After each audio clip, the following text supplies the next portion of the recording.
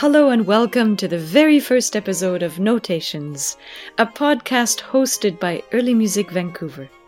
Through conversations with our upcoming artists, this series explores the who, the why, and the how behind our live and digital concerts, and sheds light on early music's brilliant capacity to reinvent itself. For more than 50 years, Early Music Vancouver has dedicated itself to revitalizing musical treasures of the past for modern audiences. It has a season that runs through the fall, winter, and spring, and produces the annual Vancouver Bach Festival in summer. Its Passport series, co-created with Kia Tabassian of Constantinople, helps amplify the voices of musical traditions of the world.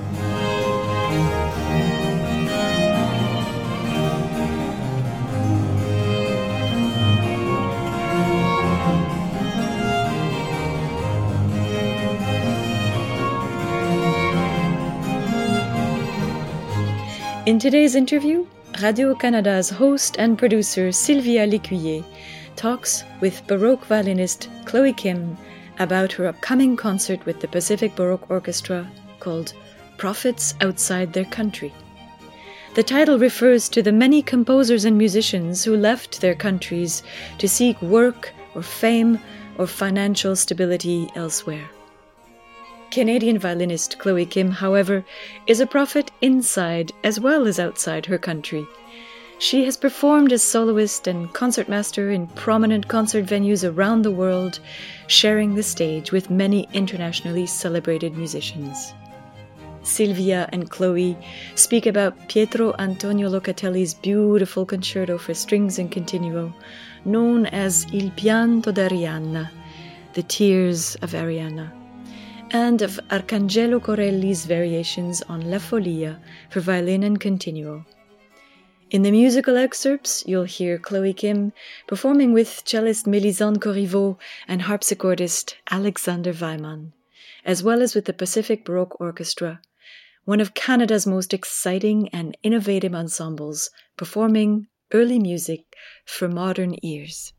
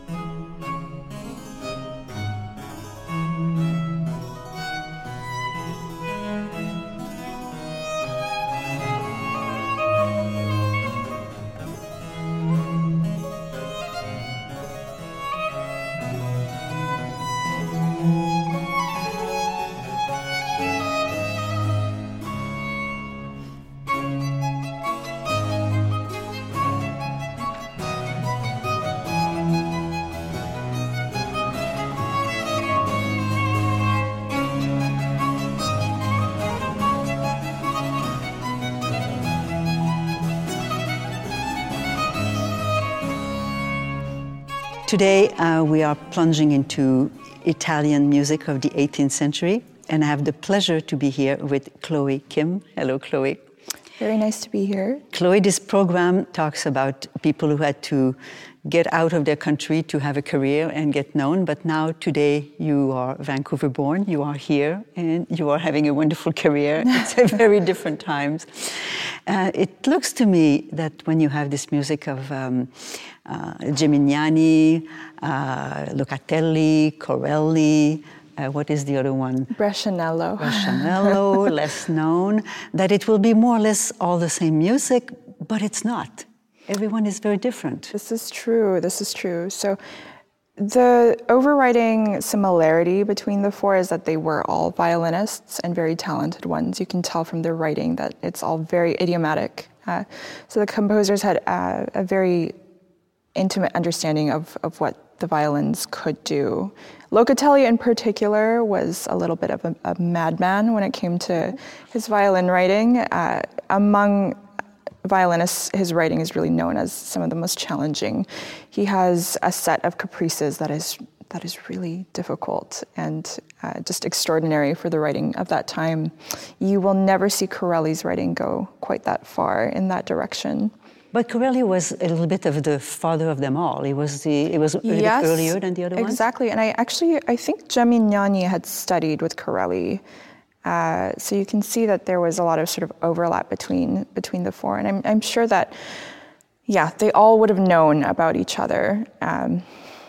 It's interesting to think now of how much dialogue there would have been and the things that would have been absorbed by sort of osmosis just by being in close proximity to each other. It seems strange that Italy being the place where this violin school was born, and it was very much appreciated, I'm sure, by the public, by everybody. Yes. Why did they have to go to England? What kind of attraction Italian violinists had and composers had in England? I think everybody wants to be well known in a certain respect, and especially for composers, I think there's a desire to have their work be disseminated, if that makes any sense.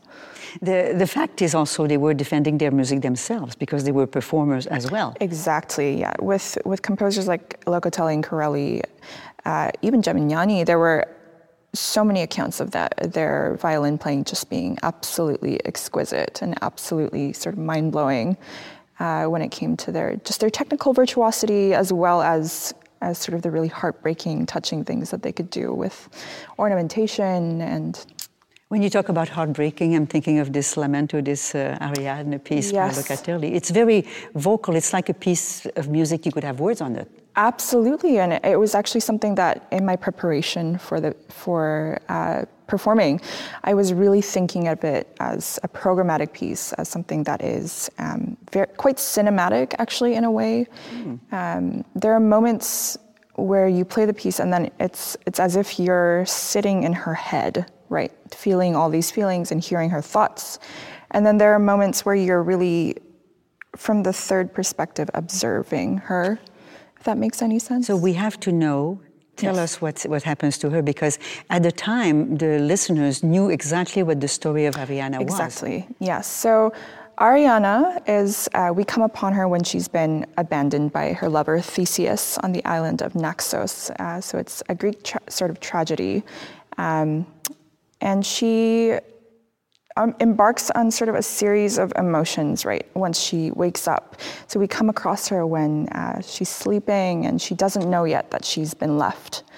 And you can sort of hear all the mist and the clouds parting, and we come sort of bird's eye point of view, seeing her sleeping on the island. You're bringing us to the images in your head. Totally. It's wonderful. This is what I was thinking when I was playing.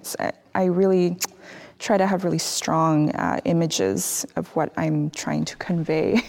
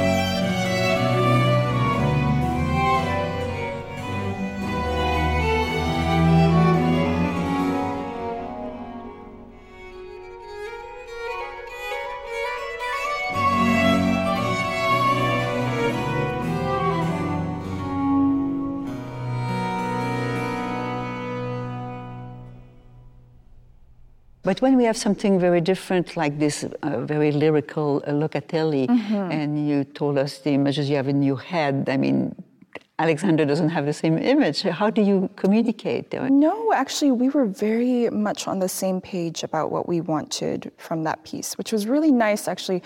And the dialogue that we had surrounding Ariadne and her journey was just something that I'm going to remember for a while. There was a specific thing that I had wanted from the third movement, which comes after the recit for the violin. Okay. It's like this, the moment when she wakes up, you know, and she's discovered that she Where has is been, he? Exactly. Yeah. Where are you?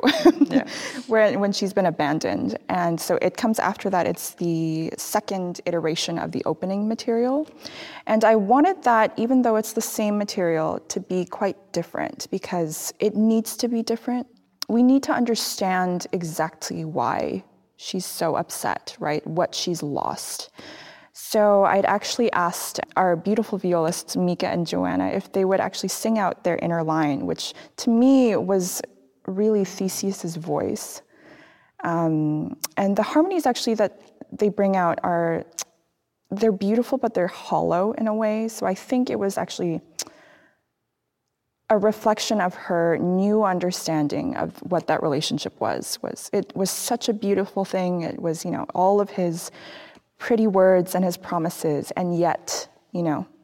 But I told the violists, and they did this so well in the concert, that they have to take us to such beauty, right?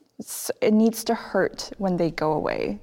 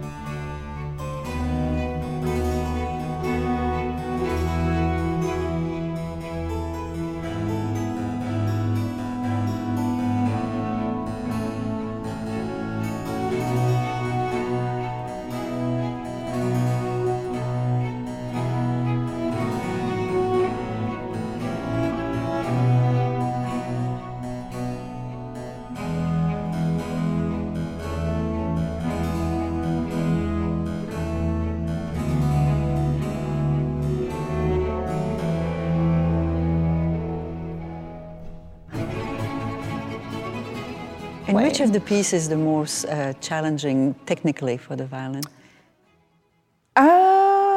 They're challenging in different ways, I would say. The Corelli demands a lot more freedom of ornamentation and sort of like in the moment.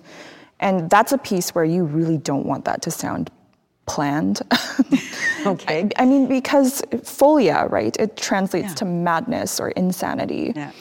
And madness is never planned, right? It's just, you have to be sort of in the moment and very spontaneous with that sort of thing, so. Even if there is a degree of improvisation, because there is. Oh, absolutely. We really didn't rehearse that piece. Really? No, I mean, I think we took like a couple passes at it in rehearsal and then decided maybe a couple moments here and there, specific things that we wanted to do just as like grounding points. But the rest was like, okay, let's go for a ride, you know? Wow. Yeah.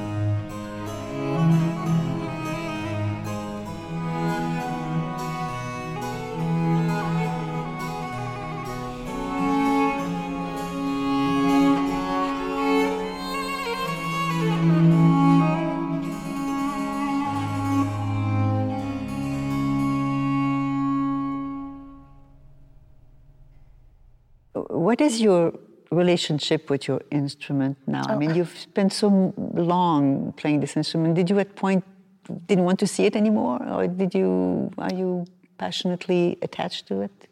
I will say the pandemic was an interesting thing to go through, I think, for many musicians, because when suddenly everything is ripped away from you, you know, all of your engagements, it's just difficult to nurture that relationship in the same way, where there aren't parameters surrounding it. But I do have to say, in retrospect, it was actually probably the best thing that could have happened, because I think when there's a financial element that is tied to anything, it becomes less pure. So it was really a return to, okay, why do I love doing this? You know, what is the reason why I keep coming back to this? Making sure that it's really a choice every day. If that makes I think you sense. said one day that one of your first teachers said you have to do this music vocation only if you could not live without it. Exactly, yeah. And that's something that I really had to think hard about during the pandemic. And I'm sure for all other musicians too, it's something that we were really thinking about a lot. But no, I'm happy as ever with the instrument, happy as ever with the violin. It's a life partner in many ways.